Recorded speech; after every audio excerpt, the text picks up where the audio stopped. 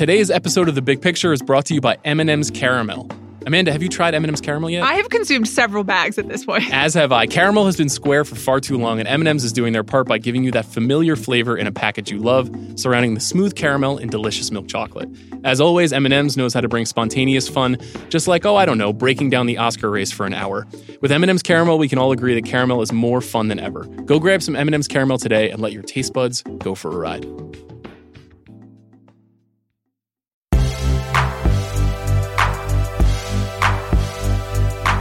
I'm Sean Fennessy. I'm Amanda Dobbins. And this is The Big Picture, a conversation show about the Oscars. But first, festival season is sort of wrapping up here. We're kind of at the end of things, Amanda. We've seen a few things come out into the world.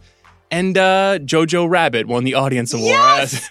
This is so hilarious. I haven't seen this movie. I don't know anything. It's just... This is so funny. Shout out to the people of Toronto who like to go to movies and make their opinions heard. This is hysterical. For those of you who don't understand why we are yelling and laughing within 3 seconds, it's because, once again, the Toronto International Film Festival has granted its audience award to a highly divisive film that got very suspicious reviews from all of its critics, but was widely loved by the audiences. That movie is Taika Waititi's Jojo Rabbit, which is coming out from Fox Searchlight in October.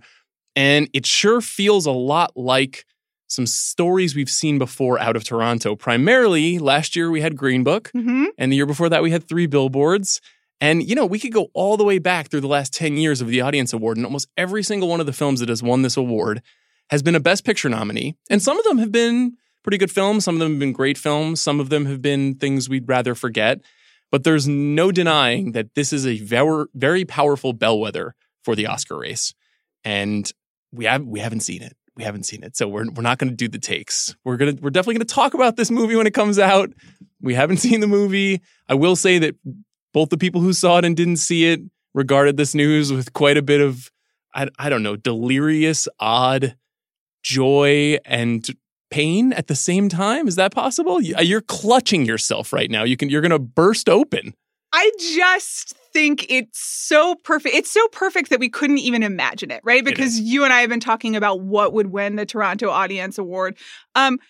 With not a lot of respect, I think, for the prior choices of the Toronto Audience Award, and thinking that it would, be something that reflects like a vision of American values right now. Yeah, Parasite or Waves or something that from a true artist that we haven't seen before. No, but you thought that, and I thought it would be like The Two Popes, or once we learned that there was Mr. Rogers in Canada, something like Mr. Rogers, something to, feel good, or something that reflects, that says, this is who I am, that I like this movie, which is kind of what the audience likes to do with respect to Green Book, 3 Billboards, all of these things. And it didn't even occur to me that Jojo Rabbit would be this movie, because it's so, there are stylistic complications, and it is like so hot button that I didn't think they would put their finger on it. But I forgot that the actual tagline of the film is an anti-hate satire. That is literally how they're marketing it.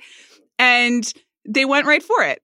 It is predictable upon reflection. And, the first thought that came to mind when this news broke is we got something to talk about. This is very clearly going to be a big part of the narrative for the next 5 months.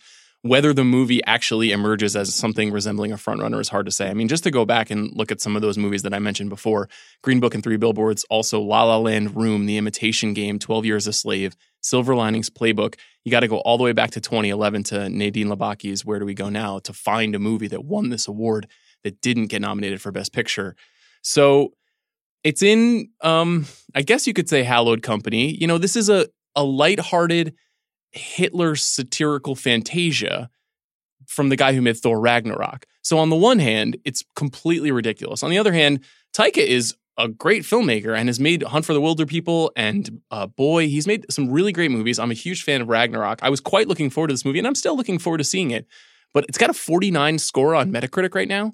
And the only time I can think of a movie getting this pummeled and moving straight onto the Oscar conveyor belt is Bohemian Rhapsody. That said, Bohemian Rhapsody was last year, and we're in unusual times when it comes to the Oscars. We don't really know who is voting for the Oscars? Is it a reactionary group of people? Is it a young group of people that is trying to say something about the world? We kind of don't really know. It's both of those things. It's all of those things. I think what is interesting to me about this, or hilarious to me, and again, I have not seen it, I have no idea whether I like it or not, is just that it seems like the Oscars are just on 11 this year already. Everyone is really, and that's fun for us to talk about. I'm sure that come November, December, you and I will be tearing our hair out at the level of discourse and venom and agendas and everyone just shouting at each other about their various issues. But you get canceled and you get canceled and you get canceled. I am right. And this is what I believe. And like, you can just see it happening in real time. And we knew that is the environment in which we're operating in, but we still, I was still surprised and just really amused by the fact that it was the most controversial film that won the audience award. We're going for it. It's perfect. It lived up completely, and it continued another trend, which is that the runners-up for this year were Marriage Story and Parasite, which are, I would say, probably the two best reviewed films, full stop, out of a festival season. And I will be very surprised if those movies are also not nominated for Best Picture. Marriage Story is much more likely than Parasite, but Parasite, the wave is strong. You know, there's just a ton of positivity around this movie, which is very unusual for a movie like this. And in previous years, you know, last year, If Beale Street Could Talk and Roma were the runners-up. They were both nominated for Best Picture. I, Tonya and Call Me By Your Name the year before that. Obviously, both of those films received quite a few Oscar nominations. Some even won some Oscars. So off we go. TIFF is over. Telluride is over. Cannes is over. We have the New York Film Festival coming a little bit later this month, where we'll see The Irishman, among a couple of other movies. But just from your perspective, and you've still got a lot of movies to watch, and I've still got a lot of movies to watch.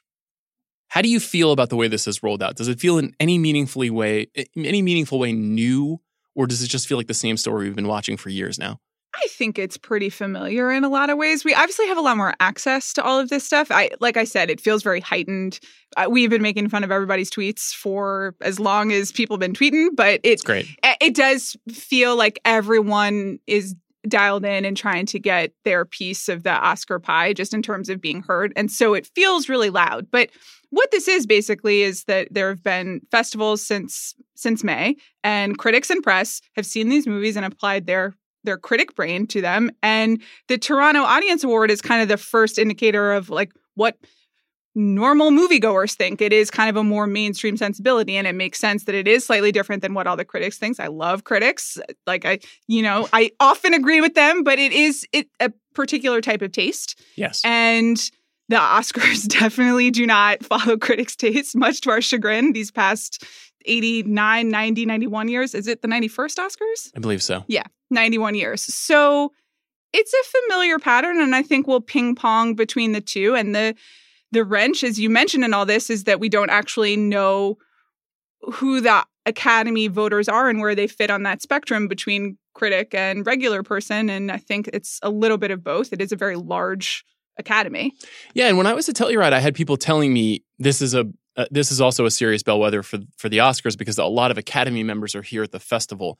And I regarded that with a little bit of skepticism, not because those people weren't there, but because you don't get the same boom at that festival sort of narratively as you do out of Toronto the last few years in particular. And so, you know, while some of those movies were really warmly regarded, Marriage Story in particular I thought got a nice bump, and Parasite got a nice bump.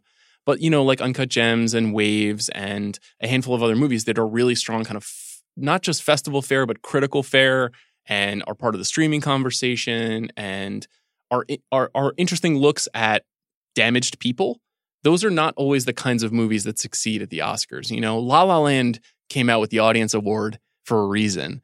And so we'll see. Now, Moonlight did win it. It did emerge at Telluride, and it is the kind of movie that can still win an Oscar. That was only a few years ago.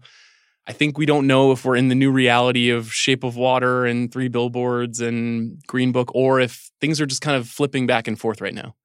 It could be both. I think it is too early to say whether Moonlight was the exception as opposed to the new order, as I think you wrote like that very night. But things are bouncing around a lot. That's all I have to say. Things are bouncing around. Let's have them go up and down and go right to stock up, stock down. If it goes bust, you can make 10-1, even 20-1 return, and it's already slowly going bust.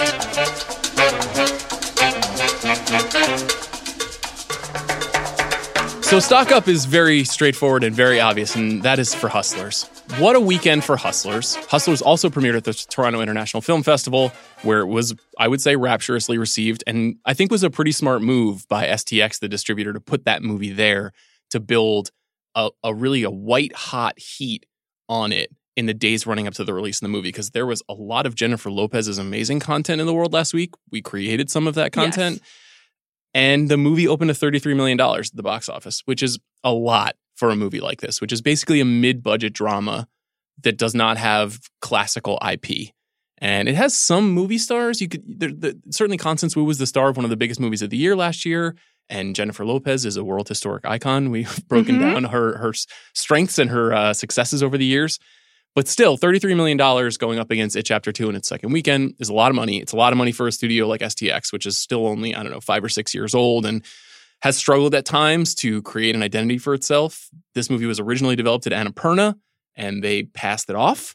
And Annapurna probably could use a movie like this right now. Yeah. And credit to them, and credit to Adam McKay for identifying Lorene Scafaria, and she did an amazing job with this movie. Amanda, what did you think of Hustlers? I had a fantastic time. It's a fun movie.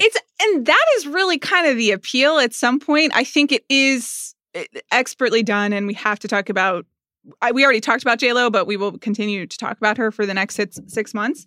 But I do think some of it is just that it is dynamic, and there's like music, and you go to the movies and you have a nice time and you don't feel too bad about anything, even though it is technically a crime story.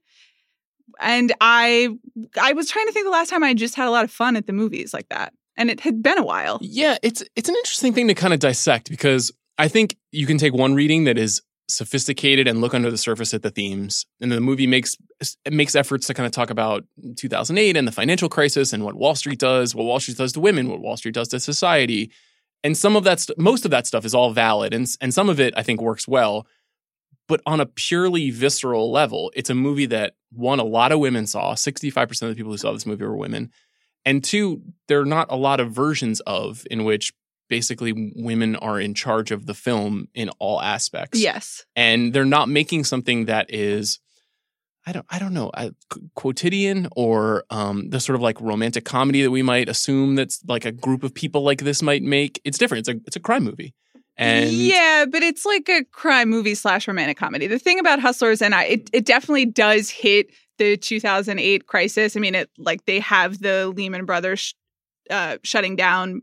I believe it's Alison Williams' dad. Oh my God, that's amazing. That's how I think of him Brian now. Williams. His name is Brian Williams, but that's where he is in the culture, which is moving on. Anyway. Once disgraced and now revivified MSNBC News anchor Brian Williams. But they have the clip of the crisis. So they are aware of the themes. I do not think that this is ultimately a movie about the economic situation in America. I think it's about friendship. I think it's about like a bunch of ladies being in a room, and to an extent that it's about the love between the Jennifer Lopez character and the Constance Wu character.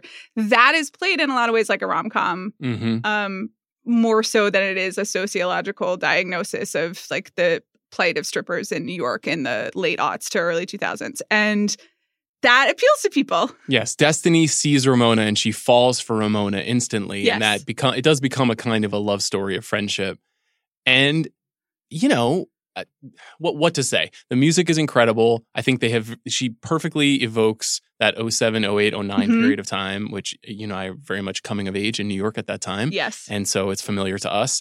I think it's easy to fuck up the music cues and the style and the pacing of a recent period piece. And I was really impressed by what she did there. I think she just did a lot of really smart stuff. Scafaria with casting Lizzo, casting Cardi B, casting Trace Lysette, putting a lot of people in the movie who have a certain kind of emotional or artistic or cultural cachet that will make people go like, oh, yes, when they show up on screen, which is kind of what you want from a movie like this, which hangs together pretty well as a narrative movie, but is mostly just like a series of incredible endorphin hits. Yes. What did you think of Constance Wu? And what do you make of Constance Wu as a movie star now? Because she's now been in 2 big hits. Yes. You know, how about this?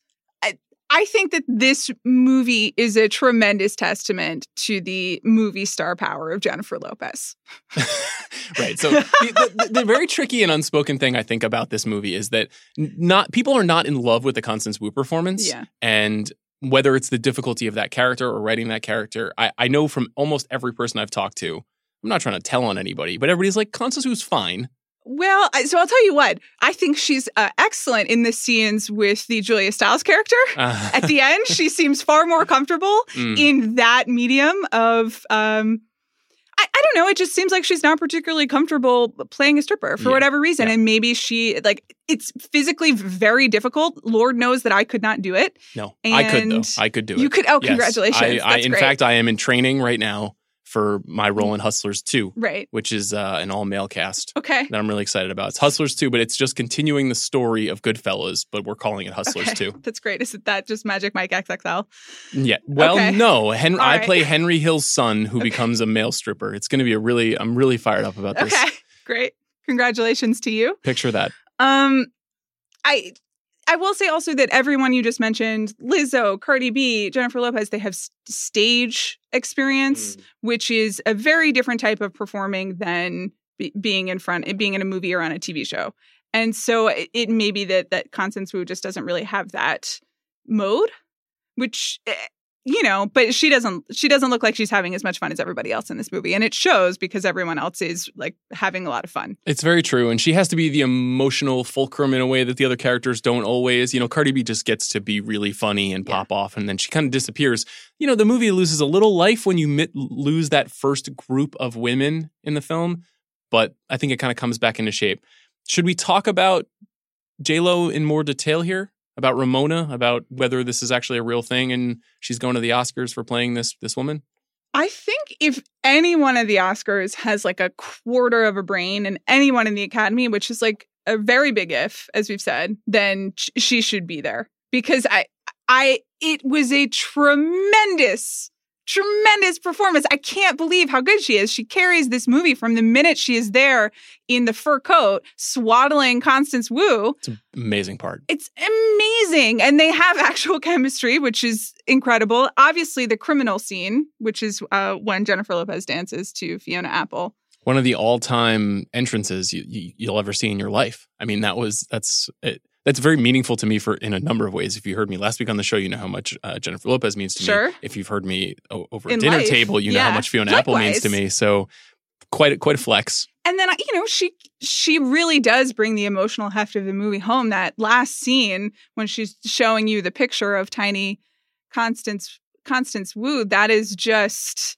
like, there is like love and regret and knowledge. It's an emotional performance as well as like the amazing physical, holy shit, it's J-Lo stripping. So Chris Ryan said something funny to me about this movie. He said that he wished that there was a little bit more of that J-Lo in the movie itself. Mm-hmm. Now, on the one hand, my immediate response to Chris, because I don't know how to have a conversation with a Chris without kind of bantering about something, was the movie doesn't work if you get too much of that person because she's too vulnerable, and what you need her to be is this impenetrable crime lord where everything is kind of rosy all the time.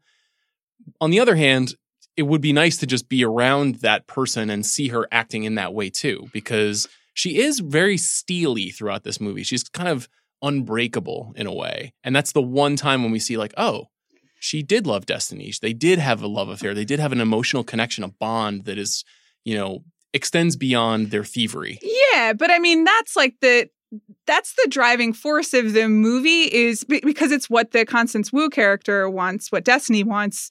More than anything, I mean, she keeps calling. I keep wanting to say Jessica Pressler. In my mind, the Julia Stiles is playing Jessica Pressler, who wrote the New York Magazine story that inspired this movie. But she keeps calling, being like, "Have you heard from Ramona? What did Ramona say? What like Jennifer Lopez? The Ramona character really is kind of like the prize object of the movie, and you just want to be in that coat with her." That's like honestly why Destiny is doing what she's doing. It's why all of the men certainly that are coming to see her strip are doing it. But so you can't give it all away because that's kind of like, that's the ultimate reveal. Is that she was she loved her all along. Yeah, it's kind of heartbreaking. And there are a couple of good moments, I think, for J-Lo. There's a lot of conversation about like she's obviously looks so great for 50 years old. She trained to dance and she strips in the film. And, she gives this kind of, like I said, kind of hard as nails performance. But there's a couple moments. There's one moment in particular in one of the strip club scenes when they're in the back room. And it's much years later, it's 2015, 16 at this point. And one of the guys upon whom she's dancing says, like, here's $100, not feeling it. Like, take 5. And she's been rejected. And she's older now, and she's not in the prime of her stripping career. And I think you're also meant to understand that she's not willing to do as much as perhaps some of the younger completely. strippers. She's not a Russian prostitute like many of the women who were stripping in the strip club at that time. And the look on her face in that moment is just great acting. Yeah. she's a great actor. Yeah. And you understand everything she's feeling. There's no dialogue. And that is the kind of thing that gets people awards. And that's why we're talking about this so much, I think. Because I think people will recognize that. I think it won't just be the physical. But I think also just there is a star power element to it that it is a little unfair to Constance Wu at points because Jennifer Lopez just like blows everyone off of the screen. It is a pretty perfect marriage of actor and role.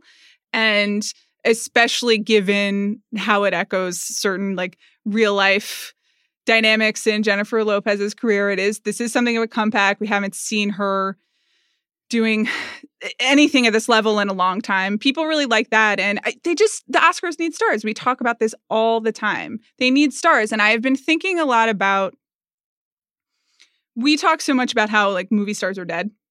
They're quote dead.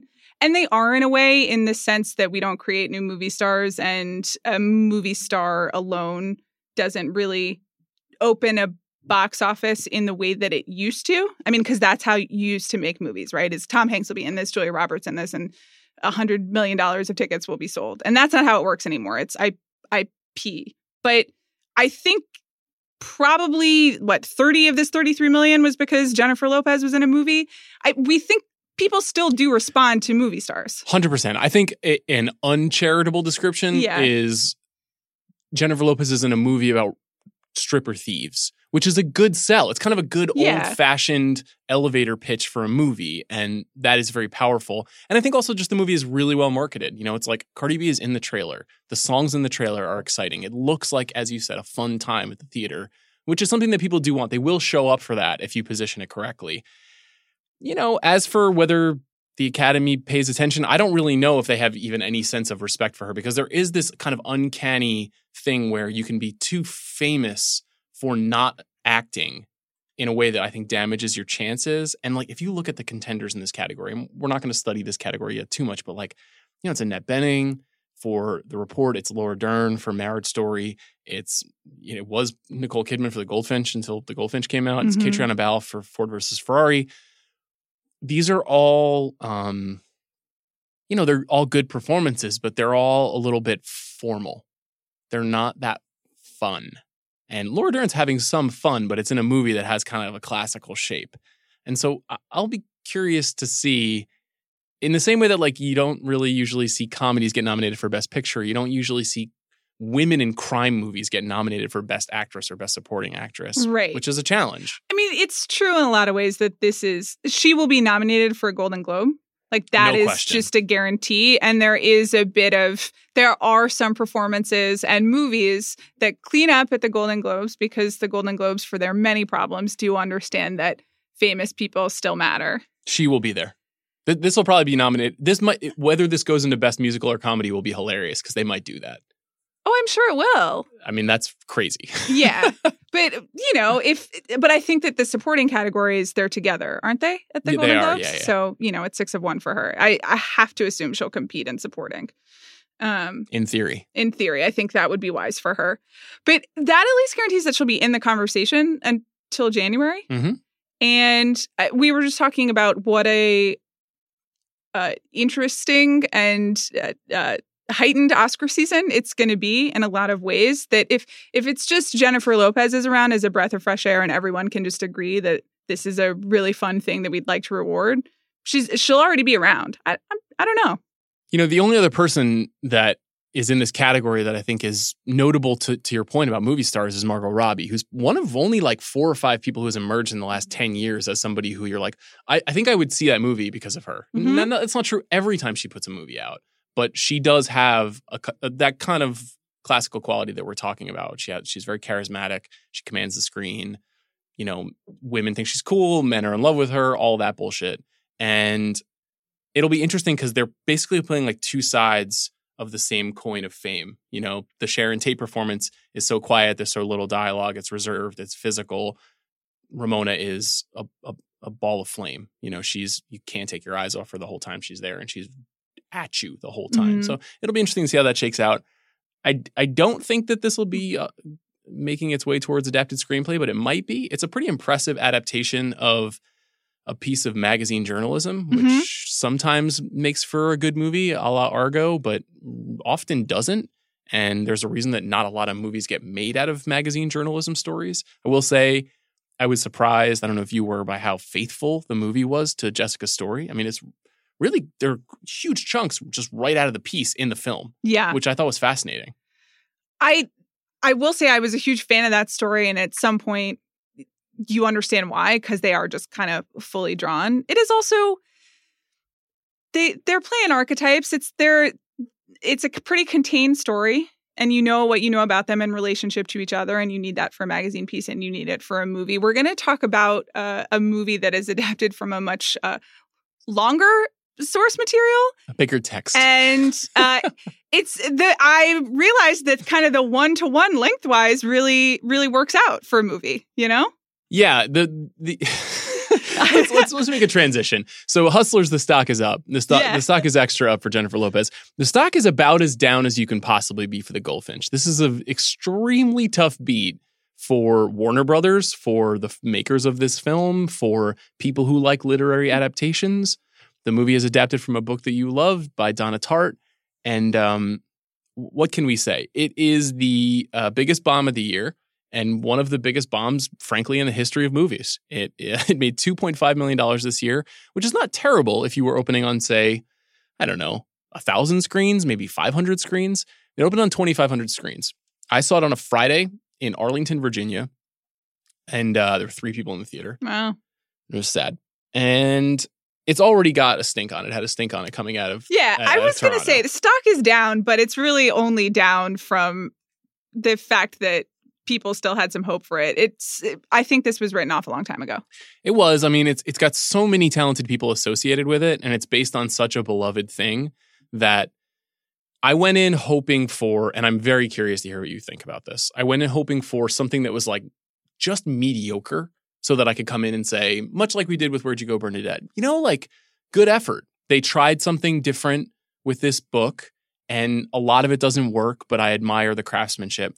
I have something of a similar opinion about this movie where there are some things in it that I can see what they were going for, but it really does not work as a movie, at all. I would like to ask you a question, which is, because you started reading the book, but you finished about 100 pages in, correct? I did, and you know what I thought of too, and this is a comment on the movie, is the movie is very episodic, and the book is episodic, and that's one of the reasons why I put it down. Because I think I finished a chapter, and I was kind of like, and I started another chapter, and it was in a kind of a different space, in a far-off place. Right. And I was like, I don't know if I'm ready to, what happened in New York? Like, why are we not here now? Right. And it kind of lost me. Now, maybe I'll pick it back up and see if I can fall back inside of it. Well, so having not read the book, but having seen the movie, can you tell me what you think happened? Like, do you have a sense of what happened in the movie? Like, what is the plot? Sure, I will try to describe it. Okay. A young boy's mother is killed while they are visiting a museum in a terrorist attack. Mm-hmm. The boy then sets out on what has been called many times over a Dickensian quest to find himself by way of discovery around the piece of art that he was observing when the bomb went off, and his struggles with addiction, which drive him into increasingly fraught and complicated social situations. Now, inside of that, there are journeys into the recession in Las Vegas. There are journeys into the world of fine antiques. There are journeys into Amsterdam and a crime underworld that we hardly understand. There's friendship with a Russian immigrant. Yeah. That's awful. You're like describing impressionistically the scenes that you've seen. And like what I'm asking you is, do you know how they connect? Like, do you know what happened? Do you have a sense of the timeline? Like, do you know why they were suddenly like went from New York to Las Vegas, then flash forward, then flash back? I know why in a sense. Yeah. It's the kind of movie that you can feel. I've written this before, but you can feel the razor blade cutting the film. When the people used to make movies on film and they would edit, they would literally cut the film with a razor blade and tape it together. And it feels very taped together because you don't spend enough time with certain characters. You don't understand the motivations for why they do certain things that they do. Right. And the performances are so inert and there's no extravagance. It seems like a very refined novel and it's attempting to be a very refined film. But film is not a refined medium for something that has this much plot. Yes. If you were making a movie that is one of your favorite movies this year that has like a weird thing in common with it, like The Souvenir, where you can sort of you can undershare in an effort to tell the story. Yeah. A movie like this can't do that. There's so much shit goes on. Right. So I wasn't confused to your point, but maybe you can tell me what the movie doesn't do well. Well, I mean, I kind of think it doesn't do very much well, which is unfortunate. I spent a lot of time in the movie being like, what is the Goldfinch about? Which is like tough. That's tough both for the movie and for the book. And I reread the book, or I just kind of picked it up last week. So I made it about 400 pages in before I saw the movie. And you're such a freak that you just reread 400 pages of a novel. Well, it's really readable. And I did spend a lot of time in the middle of the movie, which is, again, bad sign for the movie. And also afterwards being like, is this a good book? I don't know. Did I like it? Does it actually have merit? It's obviously a book about grief and also about art and the meaning that we attach to art and authenticity and what is real and what's fake. And is that what you were asking me? Like what the themes are? No. Okay. No. Because I was asking you if you could tell what happens because there is also a lot of plot in the book. I guess that's what it's about. I was thinking a lot about like really how shallow the book is when you think about it. It is focused on this thing happens and then another thing happens and it's told from the perspective of a teenage boy, which Donna Tartt does a great job of creating a character, but it also, there's not a ton of depth there, or it's like a 13-year-old figuring out its depth simultaneously. So she doesn't have to possibly do as much development as you might expect if it were about an adult. It's like basically about like having good taste and how you can only be a good person if you have good taste is what I realized halfway through the thing. And I felt the shallowness of the book more when they were trying to adapt it because they were cramming in so many events, but there wasn't a lot of like there. I do think the movie doesn't do anything about the painting or about the furniture, which are like two major visual elements in the book. And there are a lot of references and there's a lot of art in a book about art.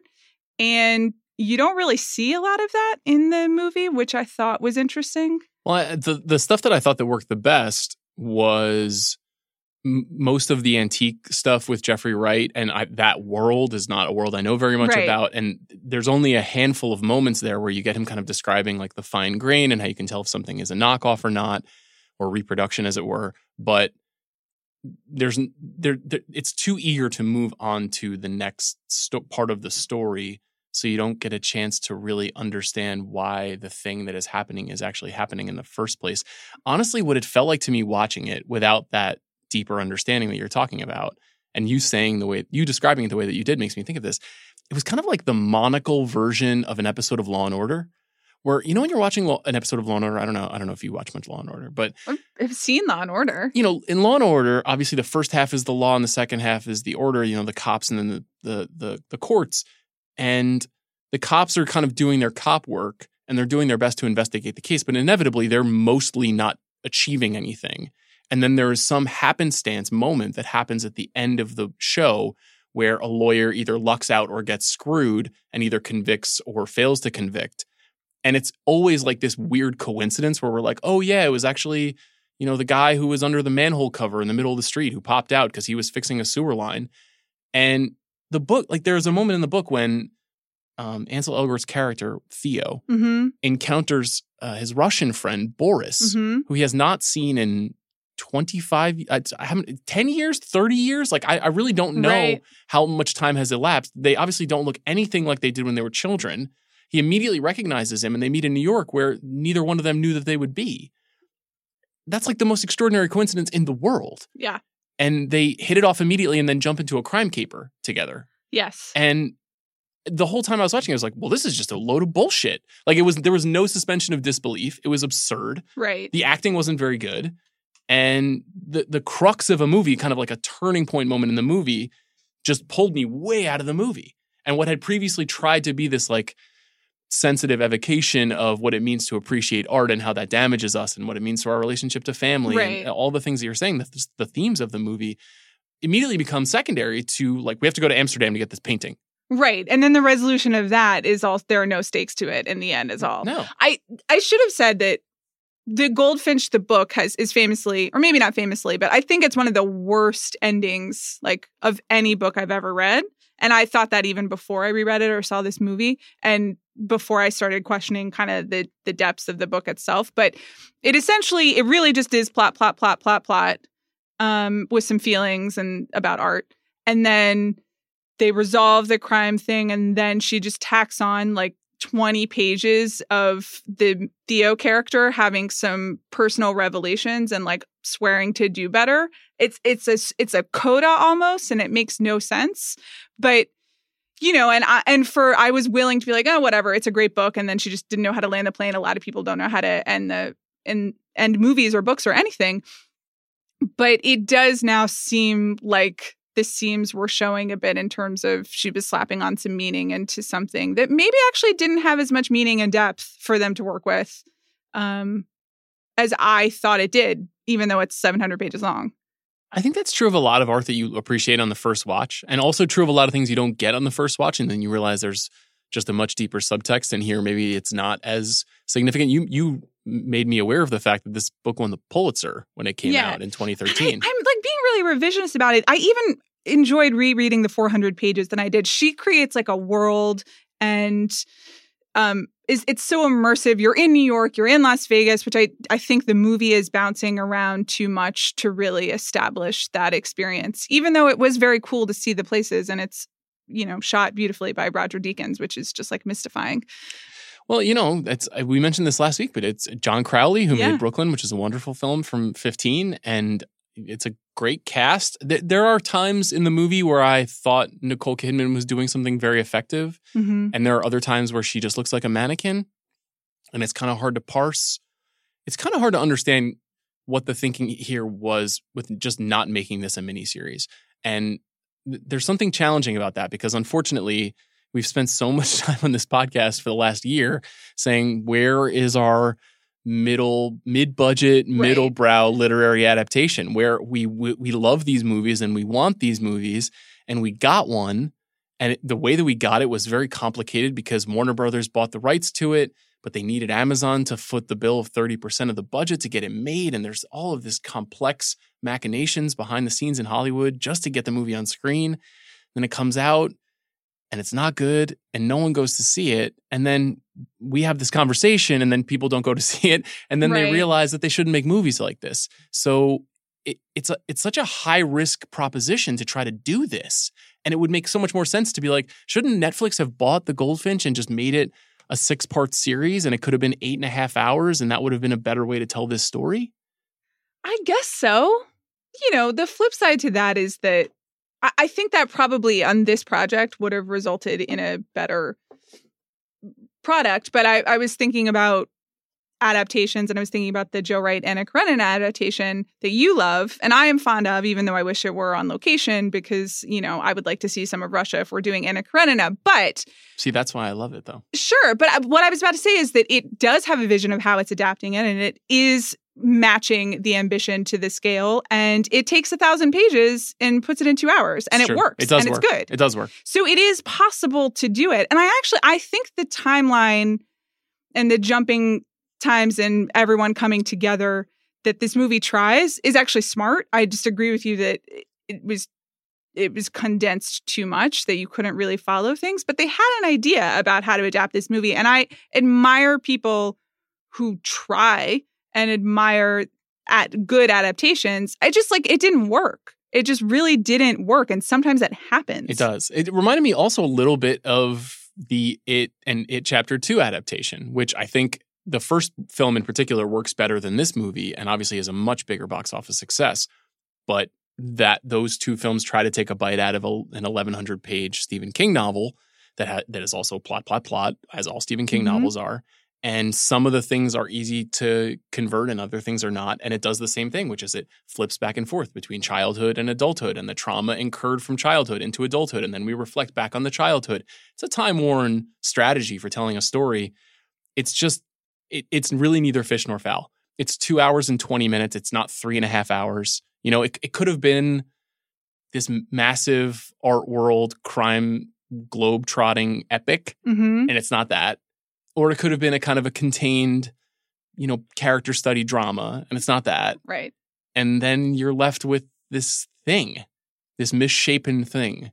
And it's too bad. And the reason I wanted to talk about this movie in depth with you on this show is because it looks and sounds like it should be down the middle, what we would have once called Oscar bait. Yes. And when we were doing all the Oscar previews, several people wrote us and why aren't you talking about the Goldfinch? You're supposed to be excited about the Goldfinch. And we had heard tell of what was to come. And that's why we weren't talking about it. The buzz wasn't good on this movie 5 months ago. So there has not been a huge effort to get people excited about it, because I think everybody knew what happened when they saw the first assembly and they were like, shit, we don't really have what we had hoped to have, which happens, as you said. Sometimes you don't got it. But I wonder if whatever we think of as quote unquote Oscar bait was that illusory in the first place? Did that never even exist? Because if Jojo Rabbit has emerged from Toronto as the front runner, and it's a movie in which Taika Waititi is dressed like a comical Hitler, maybe Oscar bait doesn't mean anything?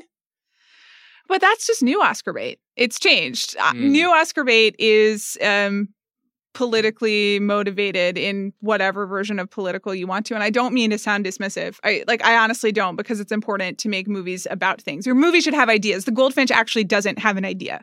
And that's part of the problem, in addition to all of the filmmaking problems. But new Oscar bait is, I'm saying something about myself when I say that I like this movie. Yes. And honestly, I think Hustlers fits into that a little, because there has been a female empowerment wow, I want to be like J-Lo vibe to Hustlers as well. And, the scammer mentality, and we're getting one up on institutions or whatever, which again, this movie is not really about. It's about crime and friendship, but which are also valid subjects. But I think that the Goldfinch would have been Oscar bait 10, 15 years ago.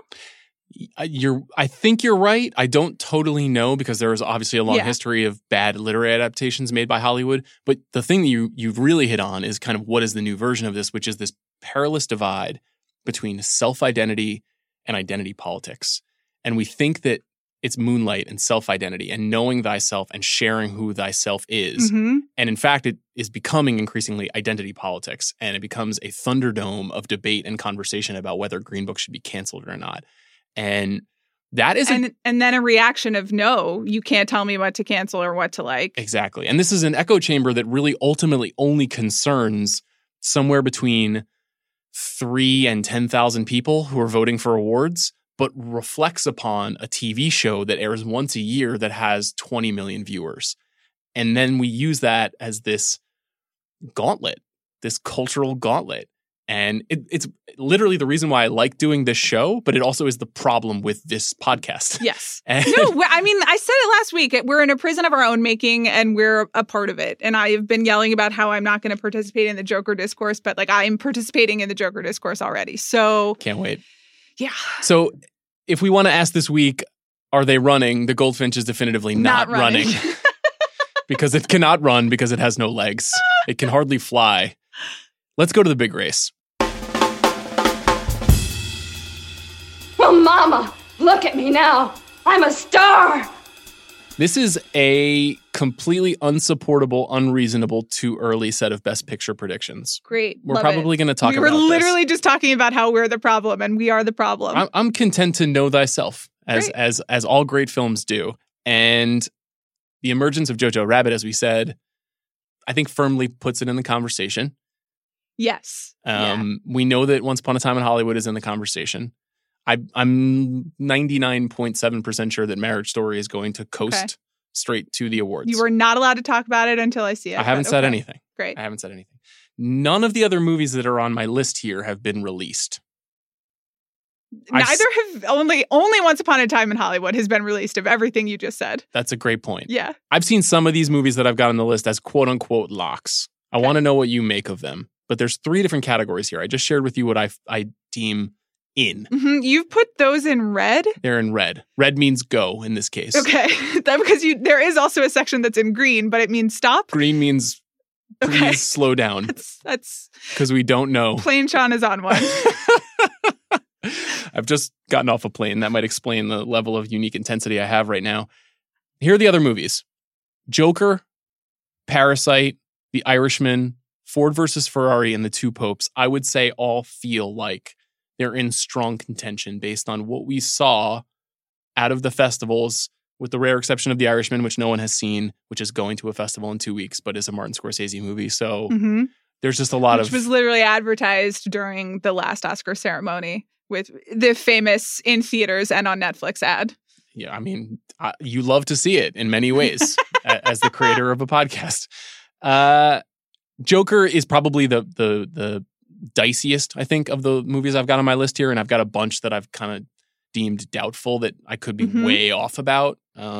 It's very hard to know what to make of Joker at this point because we haven't seen it.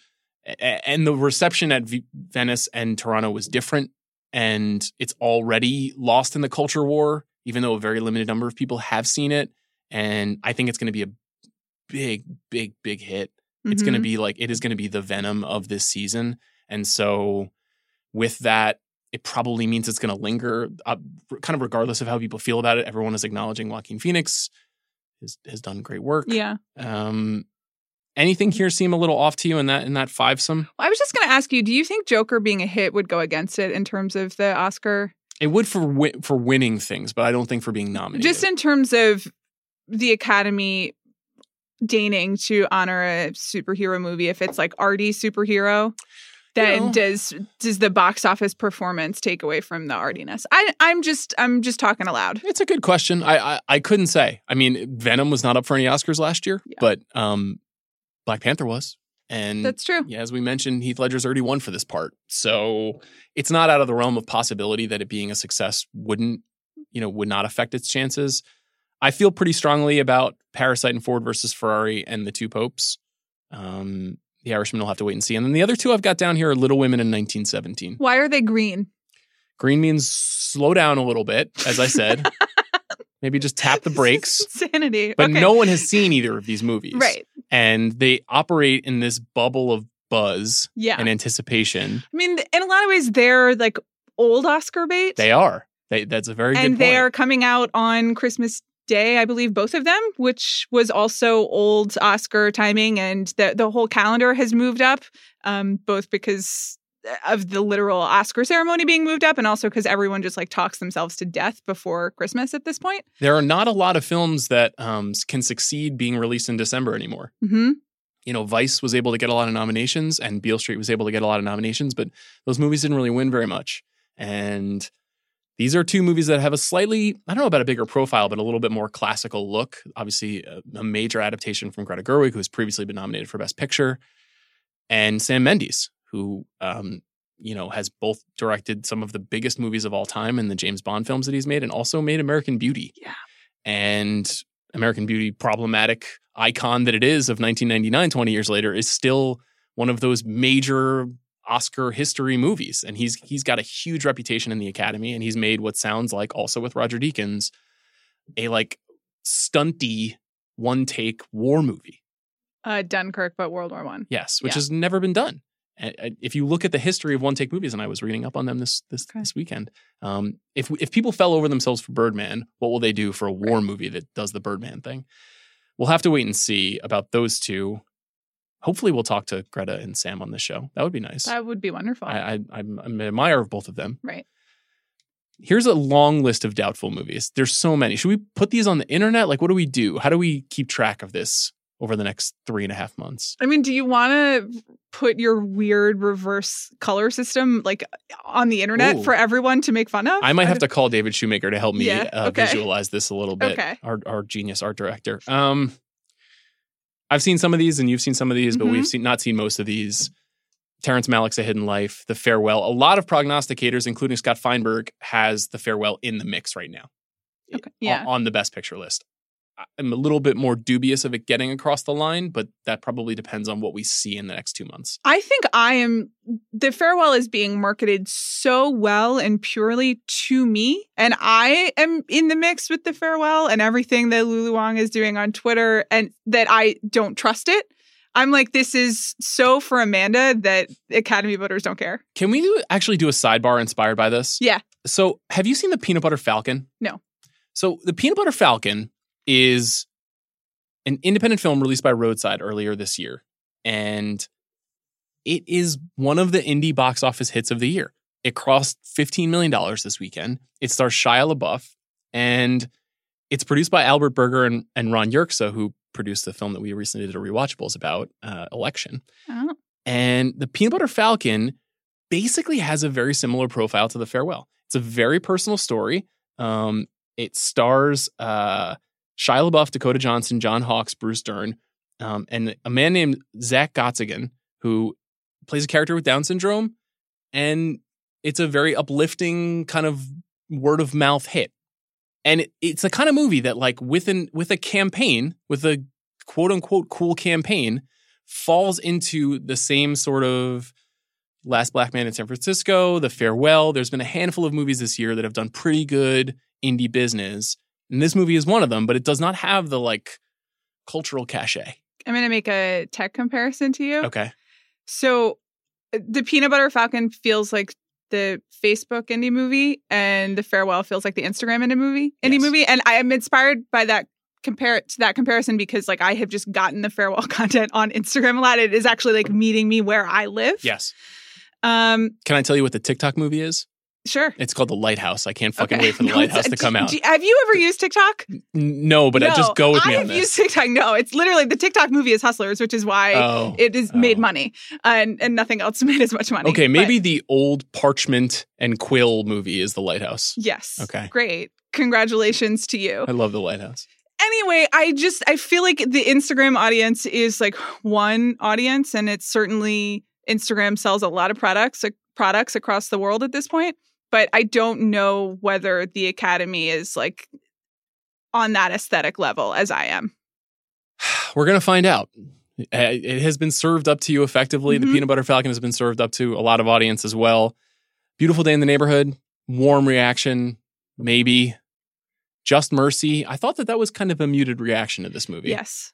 Daniel Destin Cretton's film starring Michael B. Jordan and Brie Larson, both of whom are huge stars. They emerged from the Marvel Cinematic Universe to appear in this legal drama, also starring Jamie Foxx. And people were like, it's pretty good. Seemed respectful was the response. Respectful. That's not exactly what you want out of a festival. You know, remember Us? That was a movie that came out this year. I don't think that's going to make it to award season. I liked Us. I think it doesn't totally make sense, but I don't care. I liked the conversations that I had about it here in the confines of this podcast and not on the internet. But yes, I'm proud of the way that we covered it here. The Report, similarly, I think a very respectful reception since it's been playing all the festivals after Sundance. The Lion King, which is, of course, a movie with a bad story, which we discussed here on this show. I have Ad Astra on the doubtful list. If you're interested in Ad Astra, I would encourage you to tune into this show later this week because Amanda and I are going to go over the moon for Brad Pitt and talk about our top fives. And I've got an interview with James Gray, who is in the ring of fame on The Big Picture. He is truly one of our most elite guests, and I had a great long conversation with him. I don't know, it might be a little too meditative for the Academy, who is super excited about Jojo Rabbit, but we'll see. Certainly my version of self-identity comes in Ad Astra. I'm so excited to talk with you about this movie. Okay. Waves, I mentioned, I think there were some really strong, great reviews early on, particularly from me, among other people, some really negative pans coming out of TIFF too, which I thought was interesting. And I think that movie has a chance to actually be a similar kind of box office hit the way that The Farewell is. Whether it's an Oscar movie, we'll see. Pain and Glory, Almodovar's film. Dolomite Is My Name, Netflix's I would say also similarly warmly received, people being very fired up about Eddie Murphy being back. You know, to your point about J-Lo, someone also pointed out that Eddie will definitely be nominated for a Golden Globe, and he will be campaigning on SNL in December. Yes. So is that a Best Picture thing? No, but it'll be around. Other things, Uncut Gems, we'll see. It'd be amazing if Uncut Gems went to the Best Picture race. That would just be glorious. I don't see it happening, but we'll see. The Laundromat, The Aeronauts, Motherless Brooklyn, Booksmart. Remember Booksmart? Yeah, that doesn't seem like that's happening. Not going to happen. Okay. Rocket Man, Honey Boy. Oh, yeah. Toy Story 4, Avengers Endgame. You're just naming movies you like now? Thanos will be nominated for Best Supporting Thanos. Thanos will be there at the ceremony. That's the thing. You can make this joke now, and then he's going to show up, and then you're going to have another one of your corporate existential crises. I'm just being like, you are the problem. So Thanos is running. That's all I'm saying. All right. Last Black Man in San Francisco, The Good Liar. That's a movie we haven't seen yet. No one's seen that. That's a Warner Brothers drama starring Ian McKellen and I believe Judi Dench. Oh, right. Dame Judi Dench. Feels like an Amanda movie. Yes, but I was literally just racking my brain being like, which one is this? Yeah. So that's just not good. They're not on Instagram. No. A movie that was extremely well received at TIFF, that was probably not an Oscar movie, is Knives Out. Hold your tongue.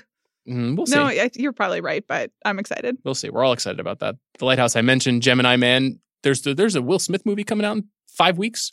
Don't I know it? Okay. Do you? I know. It's directed by Ang Lee, for fuck's sake. I am fucking aware. Crazy times. Judy, also Renee Zellweger will certainly be nominated for Best Actress. The movie will not. And Harriet. Now, there's 6 movies on this list that I've deemed unknown. The first is Dark Waters, which we've mentioned a couple of times. Todd Haynes is also a legal drama, which might threaten Just Mercy's chances of getting some acknowledgement. And then Queen and Slim, Melina Matsoukas' adaptation of Lena Waithe and James Frey's original story. Tremendous sentence. James Frey. I'm aware. And Lena Waithe. Yeah, no, I know. That's amazing stuff. Daniel Kaluuya, though. Love that guy. Yeah. He could do no wrong. Star Wars Episode 9. You heard of it? Yeah, it's The Rise of Skywalker. Nailed it. That's wow, 2 in a 2 row. weeks in a row that I got the name right. Very proud of you. Who I love Adam Driver, so I'm excited. I like Rey. What's her real name in real life? It doesn't matter. Her name's Daisy Ridley. Daisy Ridley. I like Daisy Ridley. Yeah, she's great. I'm excited to find out what's up with the gang. I want to know what happens. I was chatting with Bill Simmons this weekend, and we were talking about Adam Driver, and he said, so that guy just might be Pacino? Yeah. Which is just crazy to consider. Yeah. But he just might be. Cats.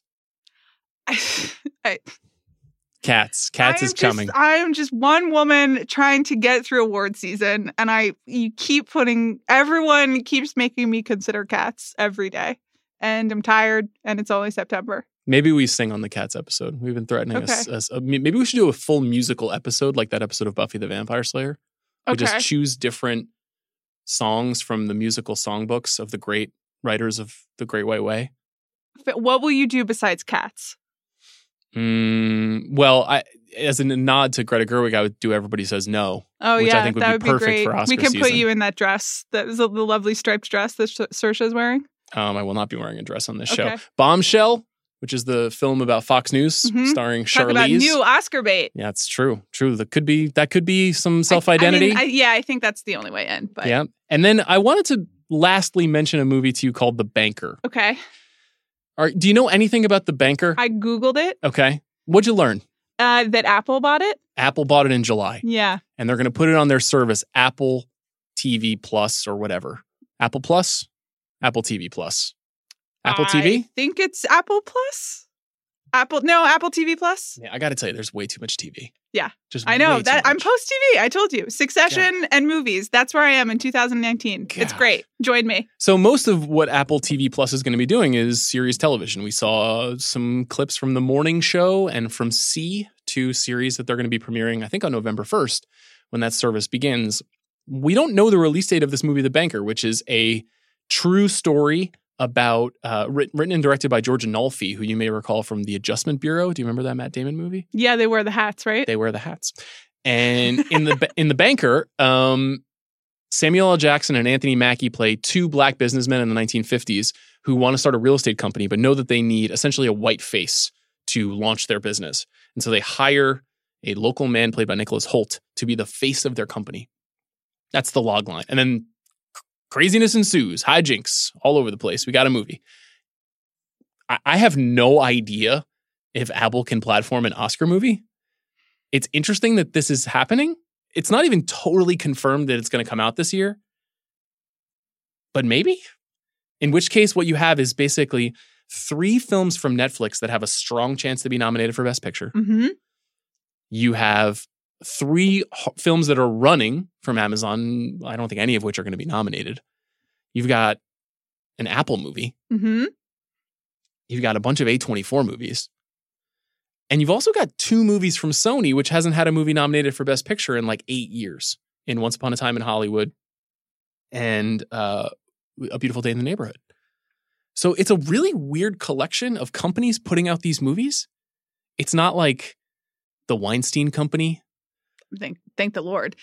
Yeah. It's a wild time Things in Hollywood. are changing. It does actually reflect the current business state, which is why we are interested in these things. Now, I think it's tricky because who wins the Oscar won't actually reflect like what companies exist in 1 to 2 to 5 years. Definitely true.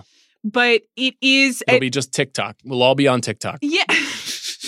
I mean, you joke, but we may well be on TikTok. I actually think it's kind of charming, TikTok. Anyway, it's a mechanism in order to talk about these issues, and it's like more fun than talking about, business reports or quarterly statements or whatever.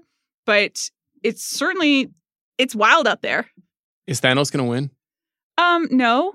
Well, in what sense? Is he going to win the Oscar, or is he going to win like the ultimate universal galactic battle? Well, he lost that. Well, he won and then he lost. But I actually don't know. Are you going to tell me now that the timeline proves that actually he lost because they went and changed the time? I don't know. You know what's one crazy thing about this fall is that there are no Marvel movies. It's the first fall in years in which there's no Marvel movie. And so we have kind of an interesting opening. I've gotten so used to every fall looking at the Guardians of the Galaxy movie or Doctor Strange or any of these movies that come out in this time. Nothing till next year with Black Widow. Is that just because of a production?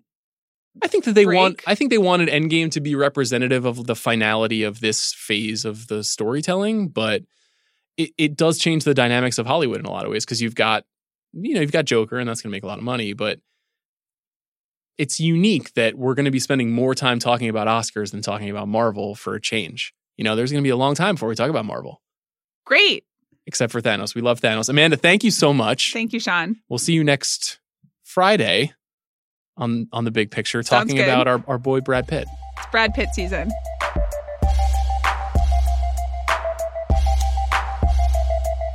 Thanks to Amanda. Let's go to my conversation now with the documentarian Matt Turnauer, who's got a great new film called Where Is My Roy Cohn? We had a long and deep conversation about the complexities of that historic and quite controversial American figure. And we talked a little bit about his other movies, like Scotty and the Secret History of Hollywood. So check that out. Delighted to be joined by Matt Turnauer. Matt, thanks for being here. Thank you.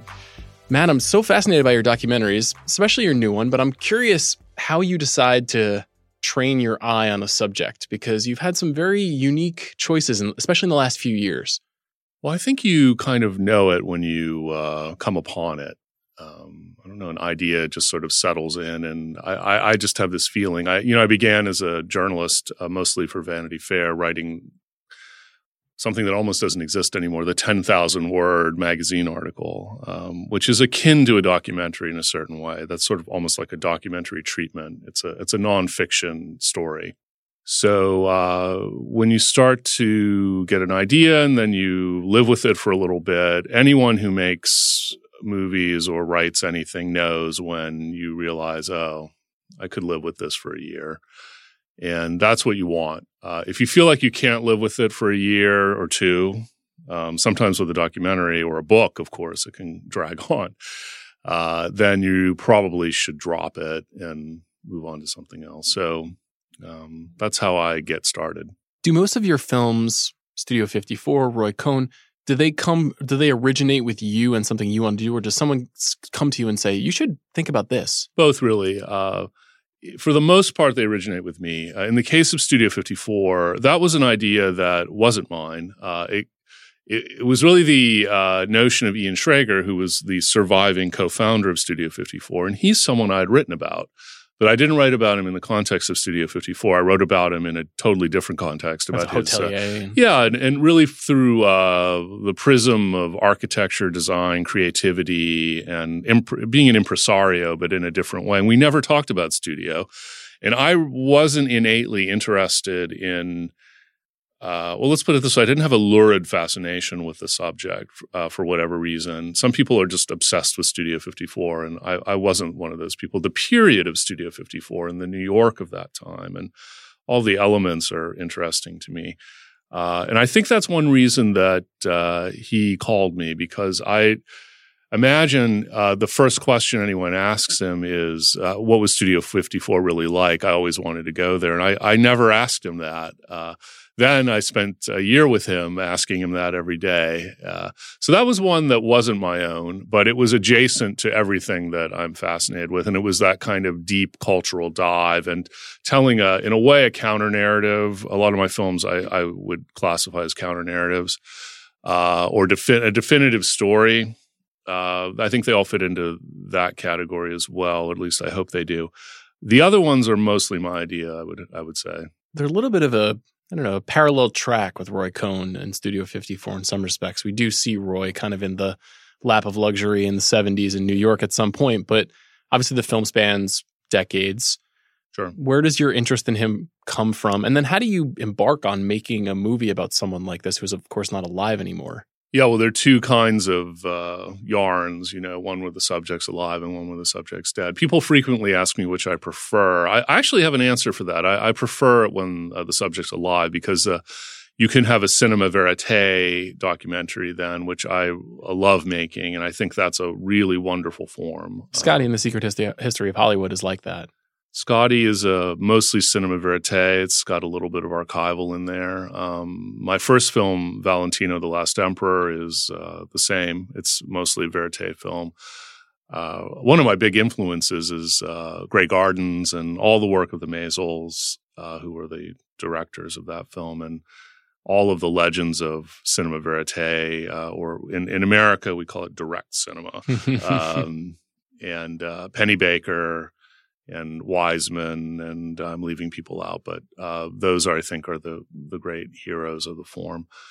But that's not the question you asked me, actually. The question was, if I'm recalling, was about how do I tackle Roy Cohn? Where did it come from? And actually, the idea originated while I was cutting Studio 54, because Roy Cohn, for those of you who don't know, was the lawyer for Studio 54. So if you see this movie, which is called Studio 54, which is widely available on Netflix, Cohn is a character in it because he was this picaresque man about New York, the ultimate power broker at the time. But he was also an attorney you could hire to protect you and fix things and get you out of scrapes. And Ian Schrager and Steve Rubell had him on retainer. But he was also a denizen of Studio 54. So he was living this decadent kind of closety life at Studio, which was the ultimate place to do that at the time. I was making that movie in 2016, an election year, if you recall. And with the election going in the background, I'm watching all this archival footage of Roy Cohn. I'm thinking to myself, this is the greatest character I've ever seen in archival footage. I mean, he just explodes out of it. He's so assertive and crazed and articulate, but also bizarre and flamboyant, I suppose would be the accurate term for this.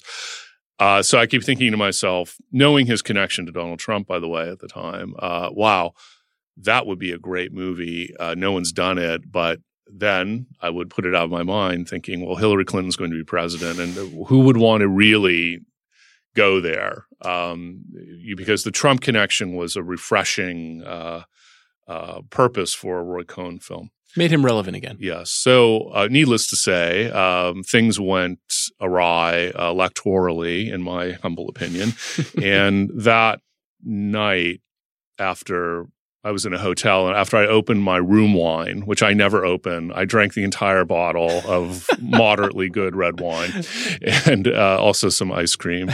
And I thought, I've got to write this idea down. And I wrote a treatment for this film because it's not an exaggeration to say that Roy Cohn invented Donald Trump.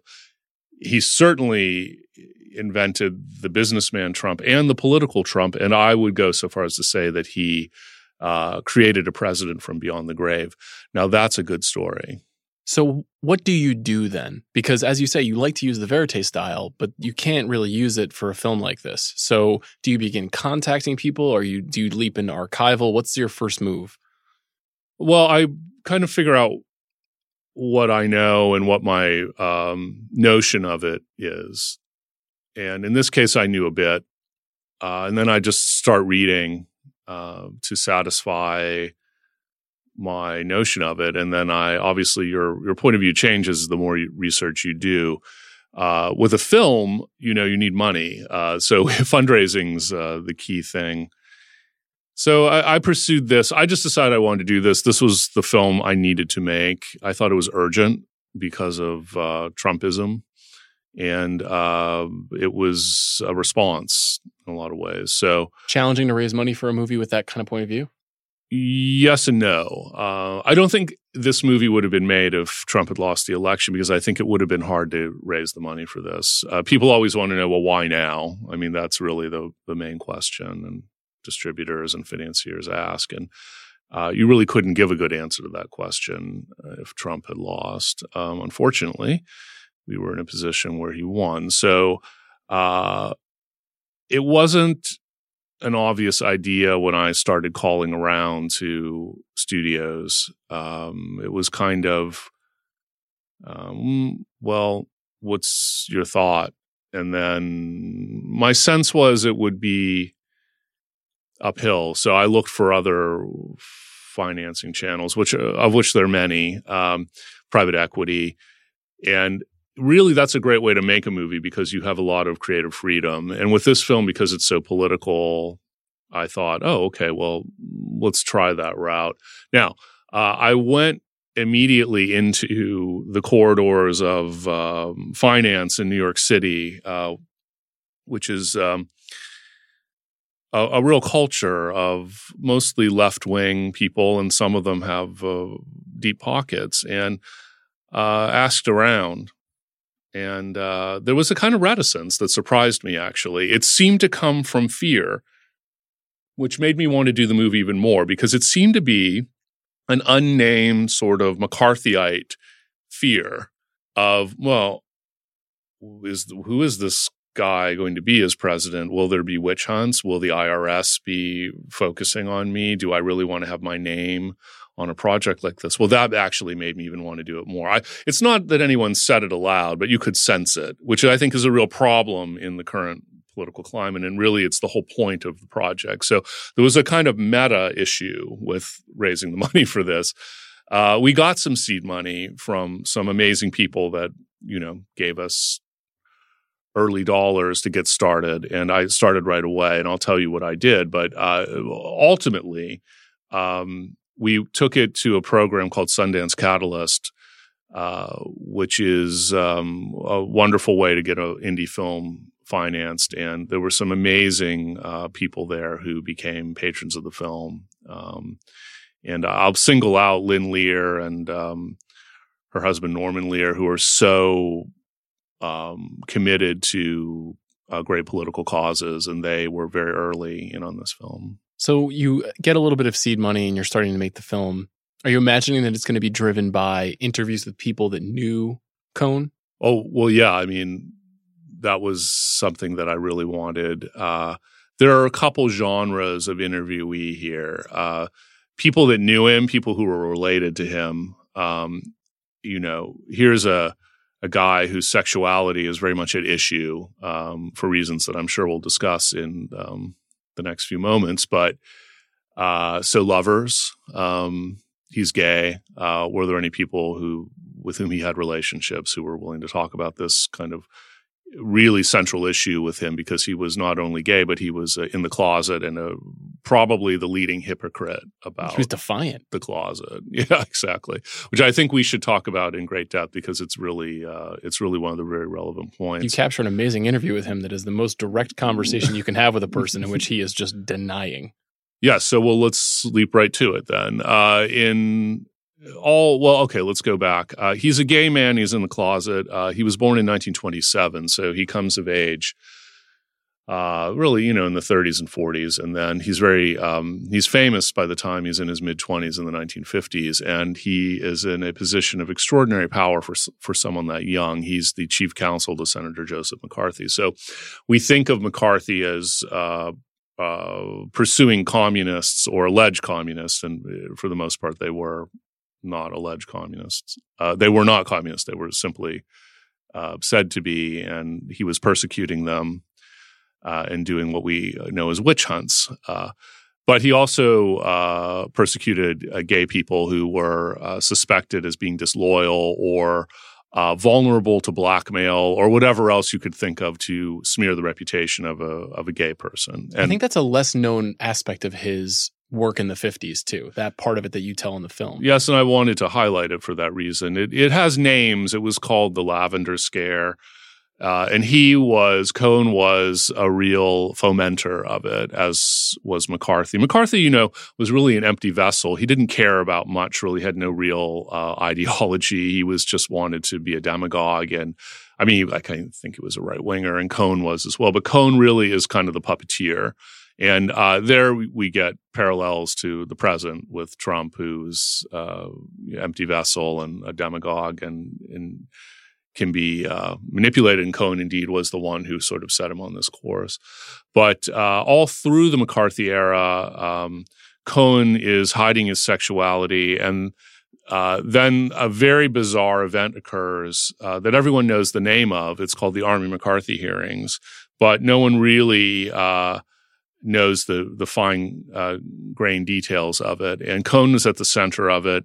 And it's a very personal kind of almost explosive reality TV moment because they're televised at the dawn of television.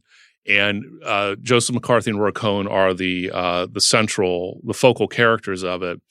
And Army McCarthy is all about Roy Cohn wanting to get special favors for a very handsome Army private who's a friend of his and maybe a crush or a love interest. No one really knows. And this man's name is G. David Shine.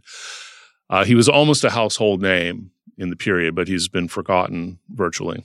So Cohn convinces McCarthy to go after the Army because Cohn wants a special favor from the Army, which is a promotion for his boy crush, David Shine, from private to general. Now, this sounds absurd and made up, but it's not. He had called the Secretary of the Army trying to flex his muscle as a aide to the terrifying Senator McCarthy and said, Shine's promoted to a general and he's going to be based out of the penthouse of the Waldorf Astoria Hotel. And you do that, or I will destroy you.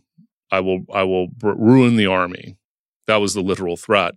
We know that because the Secretary of the Army testified on live television during these Army McCarthy hearings. So Cohn's response to that no from the Army was, I will wreck you. And then he gets McCarthy to accuse the Army of being infiltrated by communists and homosexuals. Which should remind you of something, because this sort of accusing your accuser of what you're so-called guilty of is a tactic we're all living through, and Trump deploys a lot, and he doubtlessly learned it from Roy Cohn, and Roy Cohn practiced it in the McCarthy period. So here you have this extraordinary TV moment, probably the first TV moment, and Cohn orchestrates it really, and he makes himself into a reality TV star before anyone knew what that was, and Trump learned all those lessons, So this hypocrisy is set where he's kind of going after gay people. There are countercharges that he's gay too, but they're not overt because you really couldn't say the word gay on television or accuse anyone. It was not thought to be proper. But Cohn, meanwhile, did do it surreptitiously, but he was immune because no one would accuse him publicly of it. So he went for decades like this as this kind of hypocrite, sexual hypocrite. And he got more famous, and we can talk about how and why. But At a certain point, he was profiled by 60 Minutes, and Morley Safer, the great Morley Safer, is the correspondent of this on this interview, and he alludes to Cohen's sexuality, but refers to him as like a permanent bachelor who's never found the right woman. That was in the early 70s, and then later on, in the late 70s, there's another 60 Minutes profile that Mike Wallace, who's the harder-edged guy. Fewer allusions in that interview. Does. And then it's later, the sexual revolution and gay liberation are in the air, and Wallace goes after him. And Cohen, by the way, just to add to the picaresque nature of the story, is at this time dying of AIDS, but still not coming out. No, I want, as an aside, I mean, all of this should be a private matter for someone, but he's a public figure who traded in this hypocrisy. So it's really at issue. And Mike Wallace really does his thing and goes after him in that Mike Wallace way. And he says, people say you're homosexual. Why don't you admit it? And Cohen does this extraordinary ballet, basically saying, I don't really think you can accuse me of being gay because I'm so butch, basically. I'm a tough guy. What's gay about that? And he does this whole kind of prevarication act, and it's absurd, and especially with hindsight. I don't think, again, it would be at issue, except his hypocrisy about his sexuality was so epic that it's fascinating and very painful to watch from our perch here in 2019. One thing I'm interested in your other films, it feels like you have an admiration or an understanding about unlocking someone's importance, and it seems like you have a connection to them. Cohen, it could be argued as one of the arch villains of the 20th century, and I wonder if there has to be something in someone like that to admire, to spend all that time with. No, there's nothing to admire and work on. So what's it like to spend so much time on a villain then? Yeah, I'd never done it before. I mean, I made a movie that's a two-hander with a villain. Robert Moses is pretty villainous. True. And they have a lot in common, Cohen and Moses. Yes, they were power brokers in New York, in the New York of mid-century. They do have a lot in common. Both Jewish power brokers also, by the way, who were kind of not really into embracing their Judaism. There was sort of denialism there as well. Well, this was another moment of doubt at the origin of the project. When I saw that it was going to happen, it had occurred to me, and then it reoccurred to me, have I just sentenced myself to a year of being disturbed by this and kind of living in the muck of this guy's mess, his messy life, and would that depress me? And I was we're all in this kind of Trump mass zeitgeist clinical depression of some sort or other. So what was that going to do? And this was a really surprising thing to me. I didn't find myself feeling that way. He is so strange a person that excavating through through and watching all of these really outlandish antics that were televised throughout his life, because he was such a, I believe press whore is the technical term, was fascinating, luridly fascinating, no doubt. But I'll take luridly fascinating. I mean, if you like film noir, for instance, you might like this movie. I made it as a film noir, really, and then I realized why I was doing that. I did it on two fronts. I wanted it to be, because a lot of it takes place in the 70s, and there's a sort of color noir period that Hollywood has that I'm a big admirer of. There's a really obscure movie that called Hustle. It's a Burt Reynolds and Catherine Deneuve film directed by Robert Aldrich, who's a favorite director of mine. No one's seen this movie, but it's a color film noir. It has this kind of like brown and Bushmills Scotch sort of tonality to it, yellows, that kind of like 70s brown and yellow period. And anyway, that was the palette for this film on a formal level, but on content level, film noir really is relevant because there's a nihilism to film noir And what you realize when you're caught up in these noir stories is that the characters and the protagonists are so empty and so nihilistic at times that there's not really a resolution to them. They end in things like nuclear explosions sometimes, and everyone dies. Famous Robert Aldrich movie that ends that way. Yeah, well, though, Kiss Me Deadly. Yeah. You have just gotten 5 gold stars for me. I'll have to go to Staples and pick them up. But yes, so there's one. And there's another one that's... You're with a film noir lover. Yeah. Oh, great. I have not seen Hustle, though, so I'll have Hustle to is a treat. And White Heat, it's another one, ends with a kind of... the El Segundo oil refinery, if you're an L.A. person, explodes, and James Cagney is sitting on one of those round tanks and goes up in flames. And then presumably the whole city catches fire. So that sort of burned down conflagration thing really, I think, applies to Cohn. And I think we're all living that in the Trump world, where he is an arsonist. He wants to burn it down. And this movie, we haven't really gotten into this yet. This movie is no bleak movie about Donald Trump. It's really not literally about Trump until Cohn meets Trump in the 70s and we go there.